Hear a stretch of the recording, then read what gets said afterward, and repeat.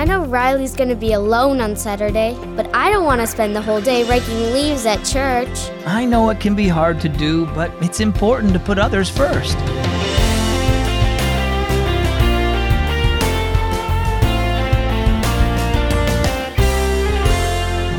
Guess what? You're tuned in to listener-supported Keys for Kids, and my name is Zach. Are you a good friend?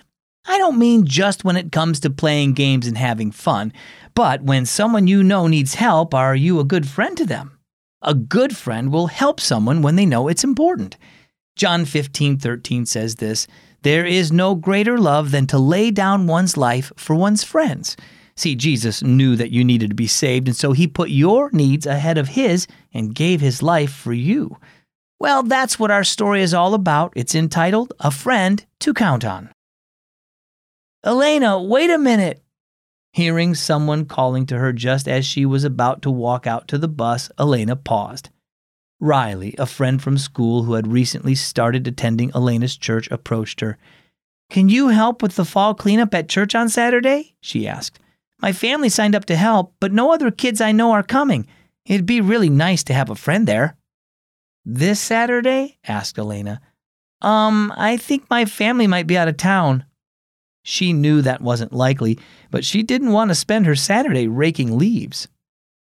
2 days later, Elena walked into the kitchen as she talked on the phone. "Please, Nora," she said, "I need someone to quiz me." She paused. "Okay, fine. Goodbye."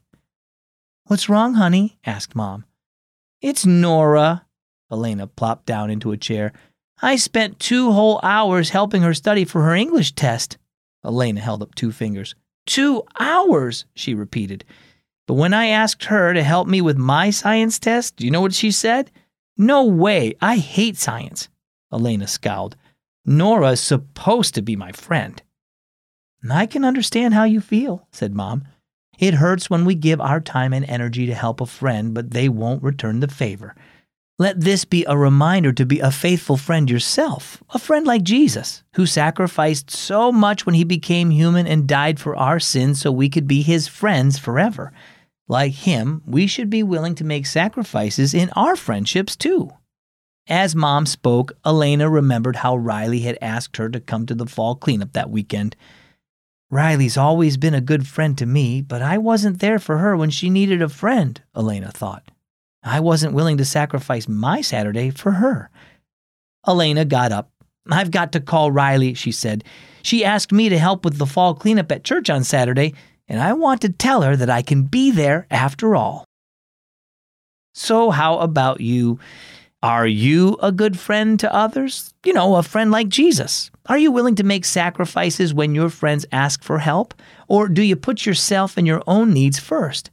Jesus sacrificed his life so we could be his friends and have eternal life with him. He is always faithful and available to help you when you need him. As his friends, we should imitate his love in our friendships with others. So be the kind of friend he is, one your friends can count on. Our key verse is John 15:13. "There's no greater love than to lay down one's life for one's friends." And our key thought, be a friend like Jesus. When you read the Bible yourself, you might come across something that you don't understand and you want a little help figuring it out. I'd love to be there for you and help you answer your questions. All you've got to do is get your parents' permission, then go to keysforkids.org/HeyZach to let me know what you're trying to figure out. Your question could be featured in an issue of the Keys for Kids print devotional. Again, send me your questions at keysforkids.org/HeyZach. I would love to help you out. As always, my name is Zach. Thanks for listening to Keys for Kids. Do me a favor, share Keys for Kids with a friend, and I'll catch you both right back here tomorrow.